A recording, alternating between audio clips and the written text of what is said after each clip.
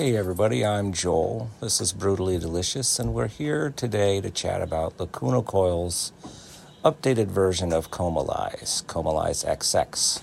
Comalies 20. Don't know how you want to say it. I'm going to say XX. I like it better. Comalies XX, deconstructed as the band says, from 2002 and transported 20 years to the world we live in now, which, as you may have noticed, has only gotten closer to a perfected Orwellian nightmare, where social media keeps us all distracted from our lack of control over artificial intelligence and thought policing. But the music's better.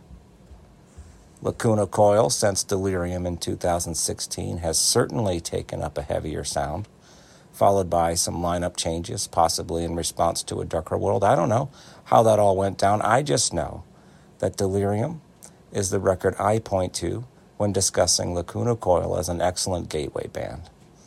The following album, Black Anima, fit the bill even better, and here we are now with Comalies XX, which on paper did not fill me with joy. Why go back, I thought, but the band kept coming back to it being a deconstructed and transported version of the original, and the reason behind that creative choice was the pandemic. COVID lockdowns jacked up their songwriting process, so they re-recorded shit they already had written. Now, I'm just gonna be blunt.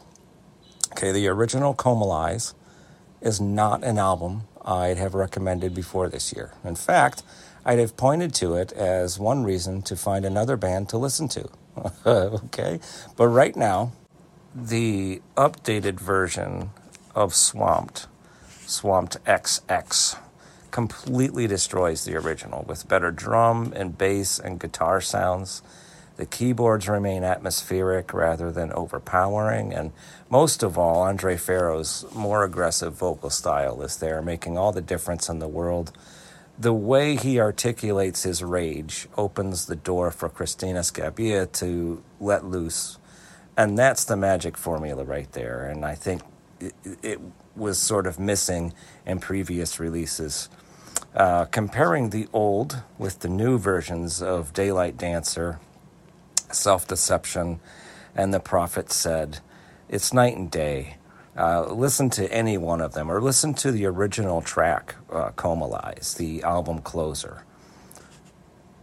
It's wimpy. It's really fucking wimpy, the original. But this new deconstructed version is brilliant. It's perfectly balanced in the production department, as is the entire album, and that opens another sort of gateway, which is bridging the gap between old school fans and people like me who didn't appreciate Lacuna Coil's songwriting abilities until their 8th record. I think that's pretty amazing. Now, these are the same songs, no question about it. And hearing them this way proves that it's hard to kill a well-written song. And the band didn't just put a fresh coat of paint over things. They took it apart to see what parts needed replaced and what parts needed expressed with an updated sort of wisdom, and they pulled it all off. Comalies XX is a great album, solidifying Lacuna Coil, in my mind, as one of the best gateway bands in metal. So go check it out. Feel better about getting older yourself. Yeah?